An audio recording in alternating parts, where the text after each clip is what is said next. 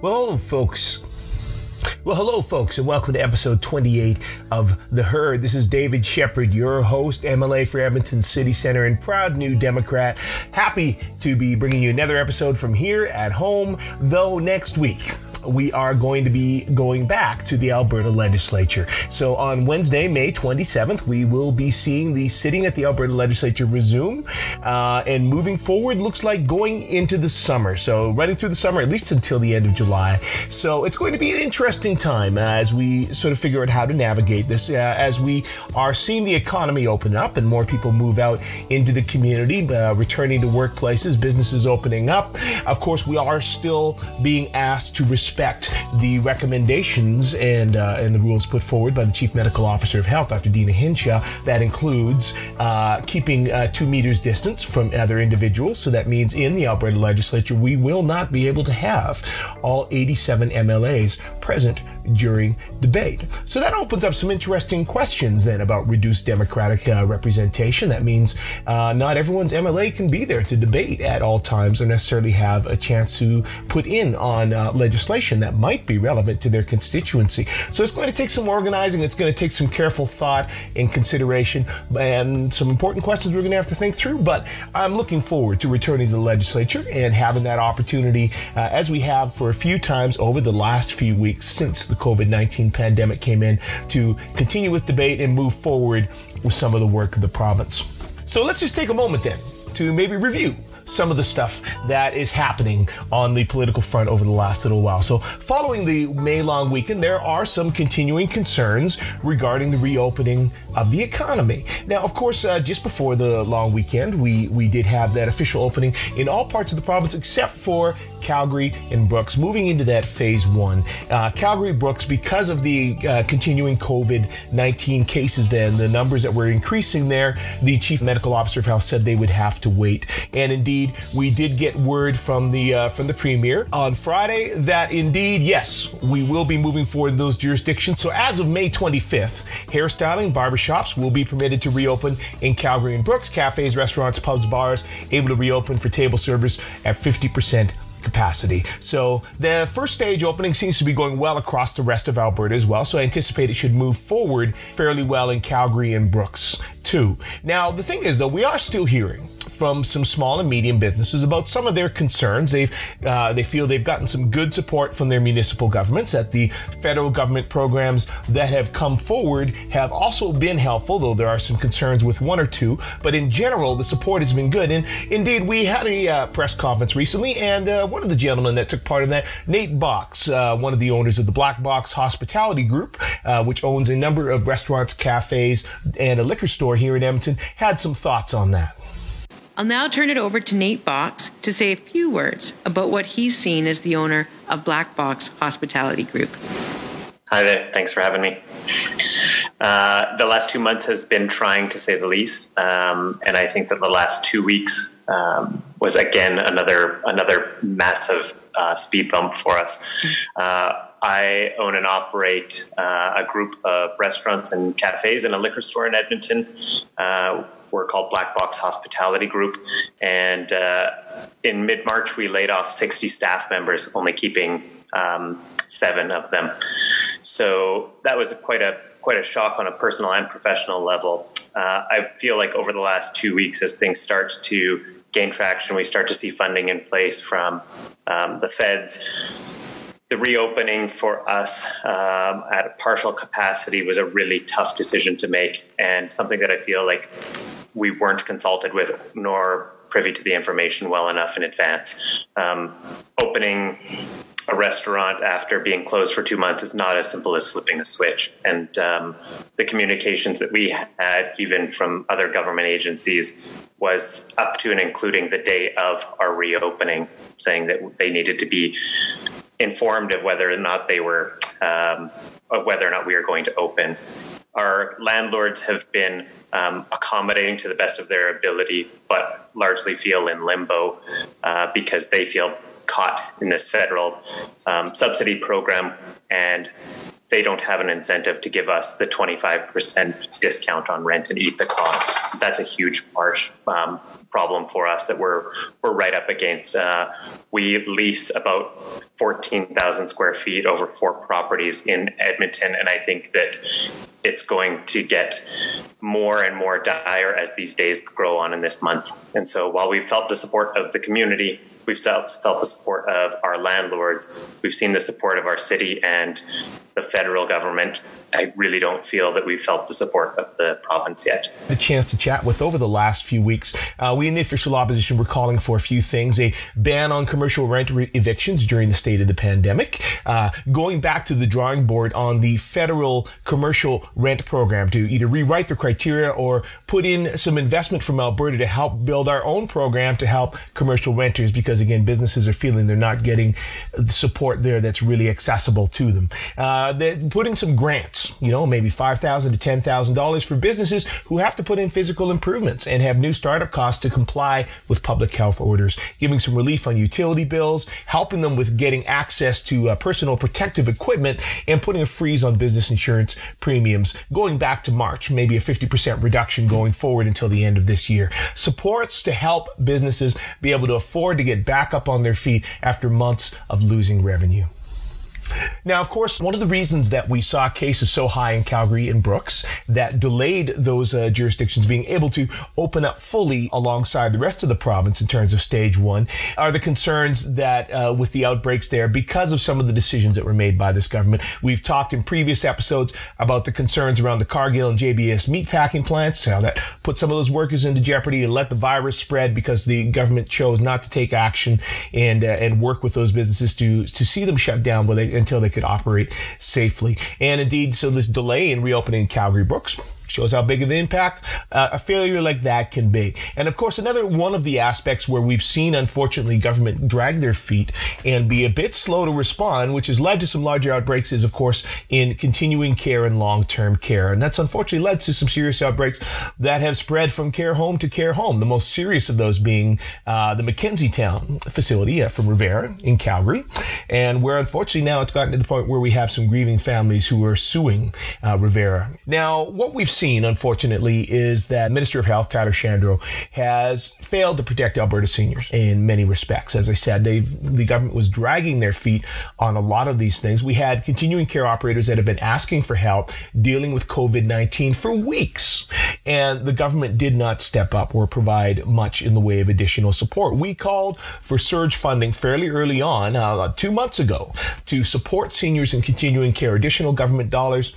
Minister refused. We saw other jurisdictions like BC, Ontario, and Quebec who are getting a lot more actively involved to ensure the protection of their residents in those facilities, to coordinate the staffing between them, to reduce exposure, and commit funding to support those workers who frankly are paid fairly low wages and working at multiple facilities because that's the only way that they could make enough income to live. Primarily women doing that work, and in many cases, newcomers to Canada. Unfortunately, what we saw in Alberta, UCP has been much slower to respond, have yet to implement a clear plan to coordinate staff so that they're only working at a single site, although that was announced on April 10th by the Chief Medical Officer of Health, supposed to start on April 23rd, was put on hold on April 22nd, and we've yet to see the final plan. So, of course, Tyler Shandro claims that about 95% of those workers are already only working at a single site, but that still means there's hundreds of staff that aren't and potentially still working at more than one site and could be at risk for the spread of COVID-19. And then that was followed by the announcement of a wage top-up that would be coming for those frontline workers, healthcare aides in long-term and continuing care on April 20th. Now, this past week, at long last, we saw the minister announce $170 million in funding. That's retroactive to March. So that works out to about $14 million a month, about a year's worth of funding. That's meant to enhance staff, provide more cleaning supplies, address lost accommodation revenue at long-term care facilities, and for designated supportive living facilities and seniors' lodges. Now, this is after we have seen serious outbreaks in some facilities, after we have seen lives lost, and, as we're beginning to come out the other side of that initial wave. So one has to ask, why did the UCP take so long? And how much suffering could we have prevented if Tyler Shandro and his government had acted sooner? Well, at the same time, we found out this week that there's a $2 wage top-up that was promised and announced on April 20th. Well, as of May 7th, operators were still waiting for details. So the actual facilities still didn't know the details of how that program is going to work. But the government reported that they had sent the funding out about that time. 2 weeks later, we find out that still nothing has actually been paid to any employees yet and could in fact take until mid-June to reach them. So once again, we have an evolving situation where these workers have been under pressure. These facilities have been under pressure. They've been dealing with these issues. They've been facing financial challenges from reduced hours or from the coordination of trying to coordinate workers at single sites when they've been working at multiple sites. And it takes months to get a program in place to support them, support and help that they needed weeks ago. So it's unfortunate to see. But one of the other areas where we've had a lot of conversation in recent weeks, and I know I've heard a lot from a lot of stakeholders in my constituency, has been concerns around the arts sector. Now, we recognize that the arts sector in the province of Alberta contributes about $5.3 billion to Alberta's economy. That's from the Alberta Foundation for the Arts 2017-2018 annual report. It employs nearly 60,000 workers across the province of Alberta. So I took a moment to bring in this week my colleague, Nicole Goring, who is the MLA for Edmonton Castle Downs, and she is the art critic for culture. So I talked to Nicole to begin a little bit about what her experience has been like as critic.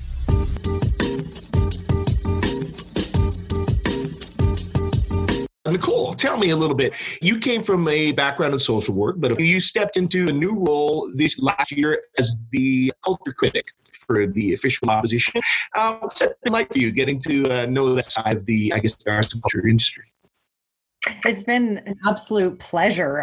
Everybody from the community has been so welcoming. They're so knowledgeable about their areas, and it's just been so wonderful to experience some of the great things, like you mentioned, some of the concerts, the theater. I mean, these are all things that I've done over the years since childhood myself. My kids are involved in sports and dance. I myself have done hip hop dancing. So I've been involved in the community, but it's just been great to be exposed to so much that I didn't really know was out there. That's fantastic. So what are some of the things that surprised you that maybe you didn't know about before that you've sort of learned in sort of getting to know folks that work in the field? So one of the things I think was really surprising was the interconnectedness of so many of the arts programs, from the virtual events that are going on to talking about different programs that are being offered, the educational component to the arts, knowing that there's so many artists out there that give so freely of their time to make sure that arts can be experienced by so many. I didn't realize that. And so hearing about the projects that they have going on all across the province, whether it's engaging youth or whether it's engaging low-income families, those types of things, I see a real compassion in the arts community and this real desire to give back to the community, which I think is absolutely incredible. Indeed. Now, a lot of people, when they talk to me about, I'm the health critic, they talk to me and say, wow, that's such a huge file. There's so many different pieces to it. That's a lot to keep track of. But, when I really think about it, arts and culture is probably, I think, every bit as complex and incredibly diverse as well. Has that been your experience? Oh, absolutely. Things that I never really considered to be arts and culture in the file. So anything from community leagues, what every single community across the province has. There's painting, there's books, there's book publishers, there's live theater, there's music, there's the cast and crew, talking about tattoo artists and culinary arts. It's so vast. It's something that I didn't really pay attention to before, but there's a piece, I would say, in every section of the province that has an arts and culture component to it. Absolutely. And you hit on a really important part there, I think, is that there are so many people involved in making these things happen. There's all the people in line that got that book published. There's all the people that work on making a feature film. So a lot of people working, and I guess that's the industry part of it. Absolutely. So there's a comparison that can be made to many in the arts community to different sectors. So there's crews that build the structures, the film sets. There's the truck drivers that bring the staging, the lighting, all of those things to a set. it's something that I think touches every kind of industry in the province when it comes to the creativity and the vast different jobs that are there. But really, this is a sector that contributes immensely to our economy. And it's things that people don't consider when they're thinking about the arts community and how diverse they are and what an economic driver this industry is for sure for our province.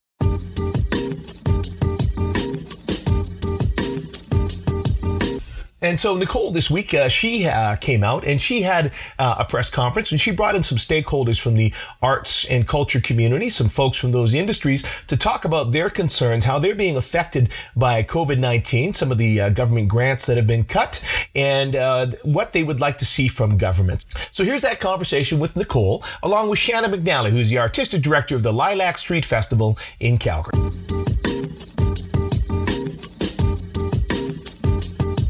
All right, folks, here with me today, I have my colleague, Nicole Goring, who is our critic for culture. And I have Shannon McNally, who is with the Lilac Festival in Calgary. And now, Shannon, I'm sorry, what is your official position with the Lilac Festival? I am the artistic director. Artistic director, fantastic. Now, you've been there for 14 years, I understand, and the festival's, this would be the 31st year, so you've been around for about half its life. I have, yes. I started out just on a part-time basis with coordinating all of our vendors, and then I grew into the programming aspect and booking all of our entertainment and our kids area and our street performer elements as well. So it's grown into a full-time gig. So let's give it a bit of a sense of scale. So you were telling me it started out pretty small. So why don't you give us a sense of how small it started and how big it's gotten today? It began as a community event run by the Cliff Bungalow Community Association, and it was mostly volunteer-based and community member-based, and it was more of like an arts and crafts and a garage sale, and it just expanded from that greatly. Okay, and what is the size of the festival today? What's all entailed with it? Like, how big is it, first of all? How many blocks you cover? So we run along 4th Street Southwest from 12th Avenue until Elbow Drive.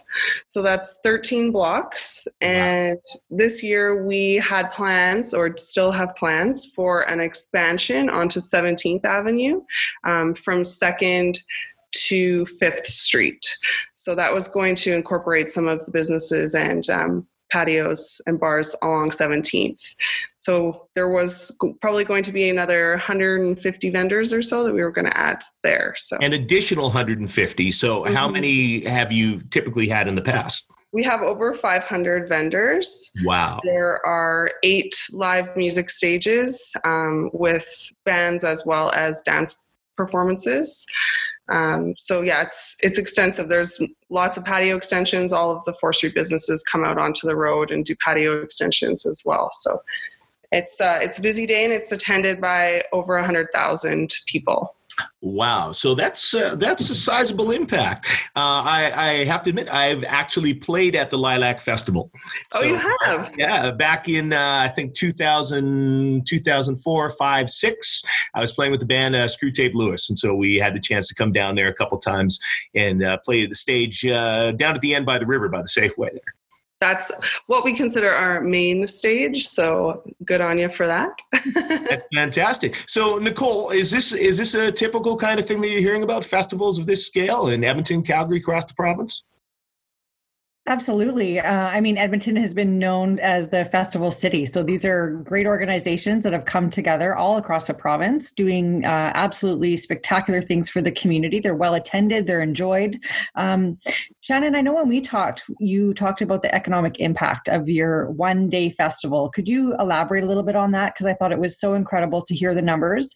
Because when people talk about festivals and they see that there's no cost involved in attending the festival, they don't often think about the economic impact that has on the community. And I mean, you've had such a successful festival. It'd be great to hear some of those details. Yes. So we have, with over 500 vendors attending, we have surveyed a good portion of them. And discovered that their sales have an impact of over $3 million in a one-day event. And the 4th Street businesses use this event as a promotional tool for the area and for bringing people back to the neighborhood for continuous shopping and enjoyment. So we feel like the citizens of Calgary that come down to 4th Street and the Beltline and the greater area of downtown really benefit from seeing what sort of businesses are highlighted down there, and obviously contribute greatly economically. Absolutely. And I can remember that when we were down there playing the stage and taking a walk down, like you said, seeing all the vendors. So these are folks who are out there as part of their festival circuit. I know for a lot of them, that's how they're making income over the summer. But indeed, yeah, a lot of the local bars, patios, restaurants, we could see they were packed out. They were seeing a lot of traffic from people coming. Yes. Yeah. So there's patio extensions that have their own live music aspects too. They, they do their own thing. They hire their own bands and party well after the festival is over too. So the businesses really, the ones who love it really, really love it and look forward to it every year. So one of the big challenges, I guess, that you're facing, and a lot of folks are, is, of course, now with the restrictions that are in place around COVID-19 to control the spread of it. We're limited outdoors to gatherings of no more than 50 people, and people have to stay 2 meters apart. So that essentially means that there cannot be a Lilac Festival this year. Is that correct? So we have a postponed date for Lilac Festival. When everything started to come to a head in March, we contacted the City of Calgary and booked a tentative date for September. The festival was supposed to take place on June 7th. Obviously, that is not happening. And with all public events canceled until August 31st, we're awaiting further instruction from the city as to what the fall time is going to look like for events. So we're cautiously optimistic, but we're definitely waiting to make our final decision on that for the 2020 year. So what are the challenges then? If your festival is not able to go ahead, some folks would just look at it and go, well, you're not able to do the festival this year. So then, well, there's no cost then because you don't have to put anything in. So doesn't everything just break even? So would you just be fine if you can't hold the festival this year? Right. So because we're a nonprofit organization and we have been operating since the completion of last year's Lilac Festival, planning and implementing, taking vendor registration. So there's been lots of administrative work and operations that have gone on behind the scenes. And now with everything that's occurring with our CIP granting program and the project-based grant being suspended and reallocated, we aren't going to receive the funds from that grant program. We're also delayed with our gaming and casinos that were slated for us in the fall. So they're also going to be pushed back. And then we also don't have a ticketed audience. So our fan base is wide and great, but they're not as quantified as some other festivals who have ticket sales. So, there is still, the money has been spent to an extent. Obviously, there's a lot of costs that would have gone into the actual implementation that might not occur.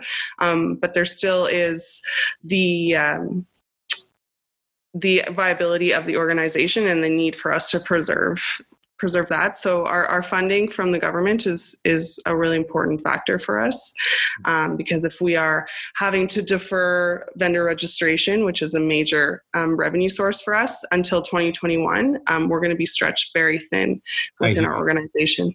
Yeah, I hear you. I have a major food festival that happens here in downtown Edmonton in my constituency, the Taste of Edmonton, and that's a major challenge they're facing as well. They too are a vendor-based festival, and again, those vendor fees are a big part of what allows them, as you say, to keep operating year-round and do a lot of the work that's required to be able. You can't, we don't just pick up one of these festivals and mount it off the ground. It takes a lot of work behind the scenes and year-round to make it ready. Nicole, are you hearing from a lot of other arts organizations, festivals, groups that are in the same position?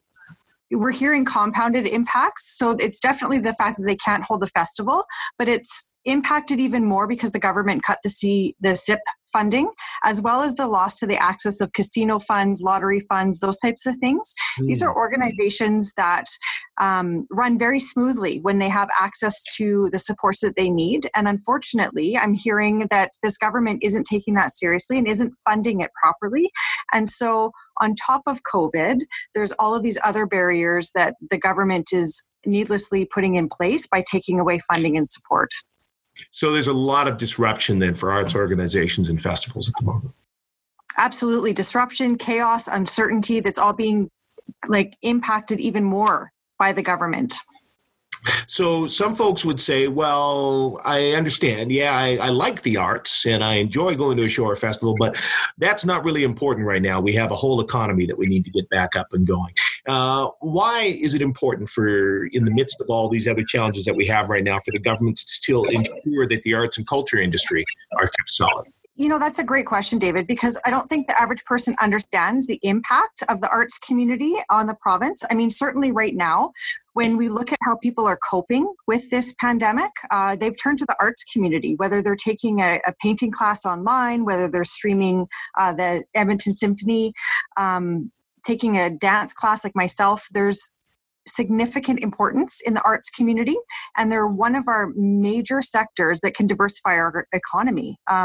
When we look at what the AFA report said in, I believe it was 2017, 2018, they talked about an impact of having 60,000 plus jobs in this sector in the province of Alberta, as well as over $5 billion economic impact, which is huge. So we have an industry that's here, that's able to contribute during the relaunch, and this government isn't taking it seriously. We've asked for the government to appoint someone with an arts background to the economic recovery panel.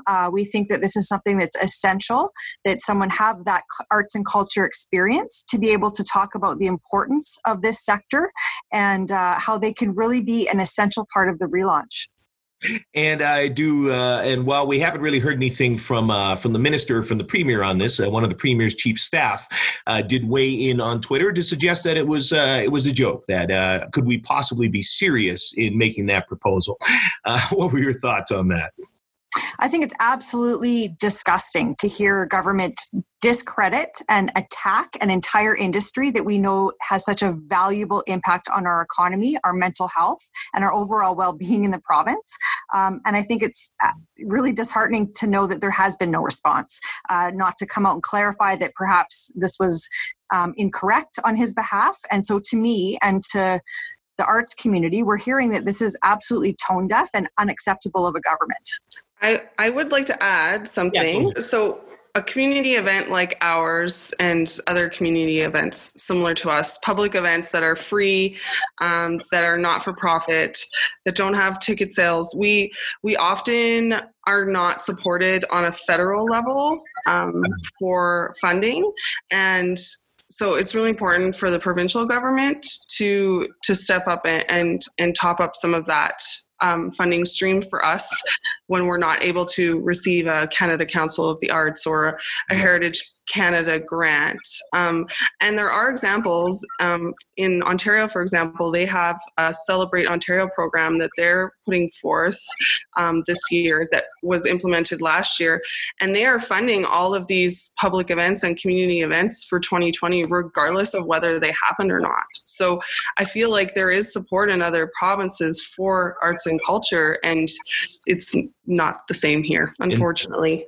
And indeed, as a representative for downtown Edmonton, I can absolutely attest the incredible value that festivals and these celebrations and indeed the arts in general have for our community. It's a major loss for a lot of businesses in downtown Edmonton this summer to not have these festivals happening, whether that's hotels, whether it's the restaurants, bars, other people that get that traffic, all the people that it brings into the community. And even then, just for that community vitality, for us to connect together, it's an incredible loss in in that respect. So what could government be doing? Nicole, I know that you had Shannon in the other day, and you put forward a few proposals for what government could be doing instead. Did you want to talk about that a bit?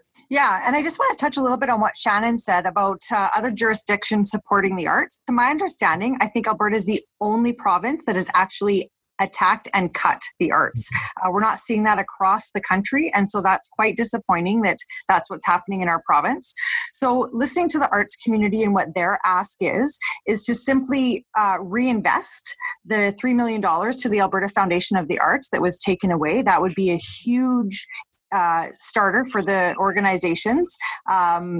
Also reinstating the grants that they took away. So reopening the grants and making sure that there's access to those funds, and perhaps even looking at expanding in what those grants could do, because we're in a different environment right now. So how can we best support artists and the community in what they need to go forward? So whether it's setting up digital shows to help them, focusing on research, development, promotion, like giving them opportunities in other areas because they can't do what they do best, which is these performances were engaging face to face.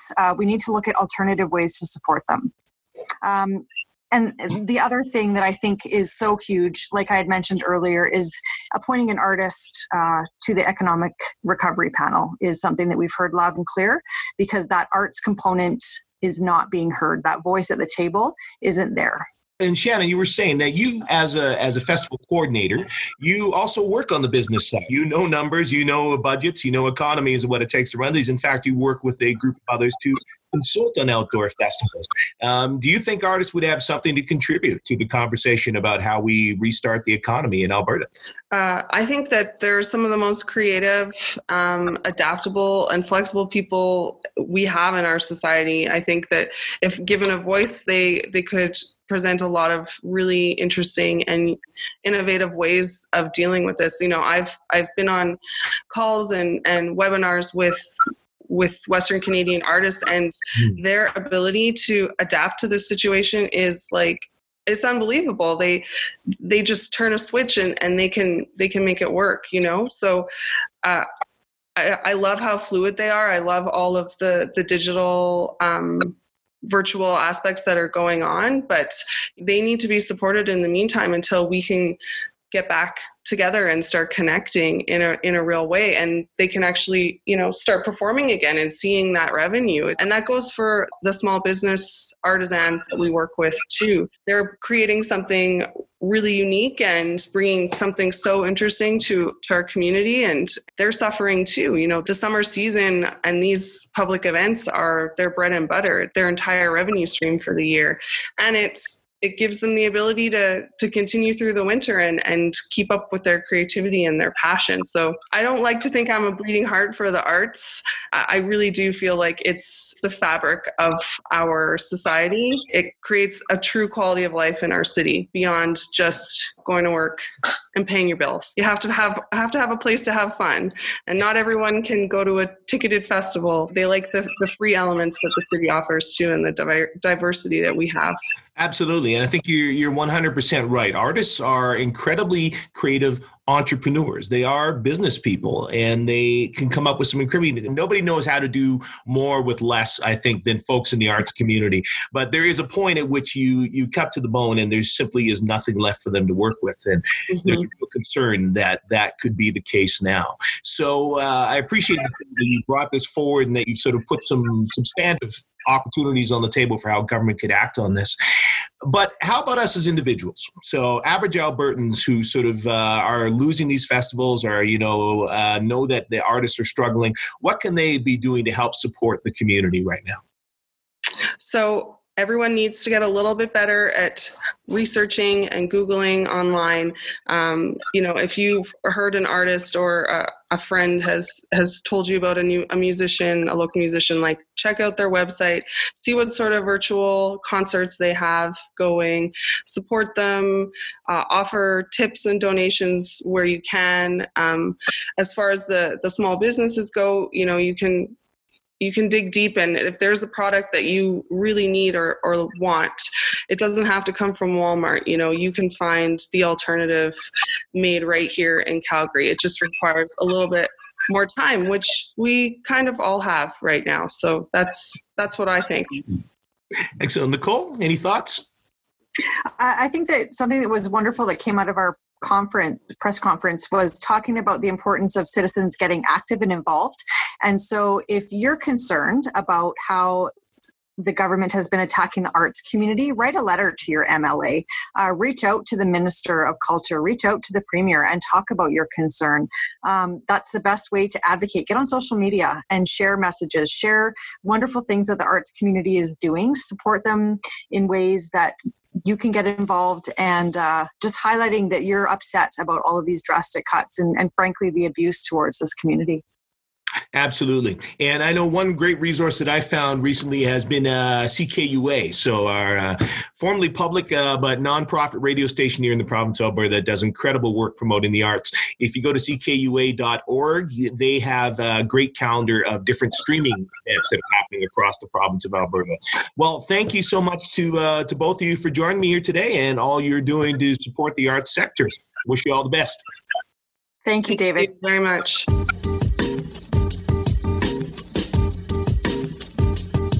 So it's definitely going to be a very different summer for us here in the province of Alberta with restrictions on camping, the loss of so many festivals and the usual performances and stuff we see in the community. We're going to have to adapt in a lot of different ways. One way that we did not expect to see us adapting is what we found out this week in regards to environmental monitoring in the province of Alberta. What we found out this week was that the announcement from the Alberta Energy Regulator that oil and gas companies in the province of Alberta no longer have to monitor any fumes released by burning or conduct any programs to detect and repair leaks of methane, a potent greenhouse gas. And surface waters no longer need to be tested unless they escape to the environment, and those waters don't have to be lab tested. Soil and groundwater monitoring is gone, with the exception of any monitoring necessary to protect human health and ecological receptors. In situ oil sands operations no longer have to conduct any wildlife monitoring, so they don't have to watch out for ducks on tailing ponds, including research programs and population estimates and remotely operated monitoring. Reclamation and wetland monitoring is also suspended, as are research requirements. Now, the claim that's being made is that this is due to safety concerns due to COVID-19. The fact is, we have people actually going in now to work. They have people going to restaurants and servers coming up in masks and serving people food. I can go and get a haircut. I can get my beard trimmed and have a hairstylist inches from my face. But for some reason, somebody can't go on their own, individually out to check on this important monitoring in the environment. One of the University of Calgary professor, Sean Fluker, notes that, well, this is pretty similar to a long-time wish list that's been out for a while from the Canadian Association of Petroleum Producers. So there's some real questions here. So for the clip of the week, here's Rachel Notley, our leader of the official opposition, with some fairly candid thoughts on this decision. My question is, what would convince you that it really is too unsafe for them to be doing this kind of surveillance activity right now? Well, this is an utterly idiotic decision and an idiotic rationale. What, in fact, we're seeing here is a cynical and exploitive use of this pandemic in order to bring about the extreme agenda of Jason Kenney, which is to stop any work to protect the air, land, and water that all Albertans care about. We have a government that is telling hairdressers that it is okay to go get close enough to people to cut their hair, but somehow oil and gas companies and environmental safety officers cannot go to a lake and check the water to see if there are carcinogens in it. This is one of the most short-sighted, backwards, anti-economic, anti-environment decisions I have seen out of any government for a very, very long time. So there you have it. Some words from Rachel Notley there on the environmental concerns that we're starting to hear from many, and concerns about protecting the land on which we live. So we'll see. We may come back to that in a future episode of The Herd. But for this week, I want to send you out with a band who is also very invested in this land where we find ourselves. Of course, we recognize we're here in the territory of Treaty 6, land of many Indigenous peoples, amongst them the Cree. This band called Nahiawak, they take their name from their Cree heritage. They hail from right here in Amiskwachi, the Cree word for Edmonton on Treaty 6 territory. Composed of Chris Harper on vocals and guitar, Matthew Cardinal on synthesizers, guitar, and bass, and Merrick Tyler on drums and percussion. And they're a band that's deeply invested in intersecting traditional and contemporary music, and indeed weaving their Indigenous culture and beliefs in with their music. So they, on October 24th of last year, they released their first full debut album, Napi, on Canadian label Arts and Crafts, home to groups like Broken Social Scene. It was produced by Colin Stewart from the New Pornographers, Black Mountain Destroyer, sort of post-rock soundscapes with some surreal pop and ambient sounds. And it's a combination of the teachings of Nahiawak's elders with the band's own interest in music instrumentation and lyrics. As Chris Harper, the leader of the band, says, "Our goal is not to build up a group of individuals, but rather keep kicking at the door built in front of many." Since they released that album, they've been getting a lot of attention. In January, find out that they were nominated for a Juno Award for Indigenous Artist or Group of the Year. The winners have not been announced. The Junos are supposed to go forward in March, and that's been delayed because of COVID-19. So we'll wait to see if they do, in fact, win that Juno. But on February 5th, we did see them win the 2019 Edmonton Music Prize, an award sponsored by the City of Edmonton through the Edmonton Arts Council, administered by Alberta Music. And so congratulations to Nahiawak, who won $10,000 in prize money with that. So send you out today with a track from that album. Encourage you to check it out. The album Napi from Nahiawak and their song Tamaso. Enjoy. As always, you can find me at DShep, YEG, Twitter, Instagram, and Facebook. We'll see you next week.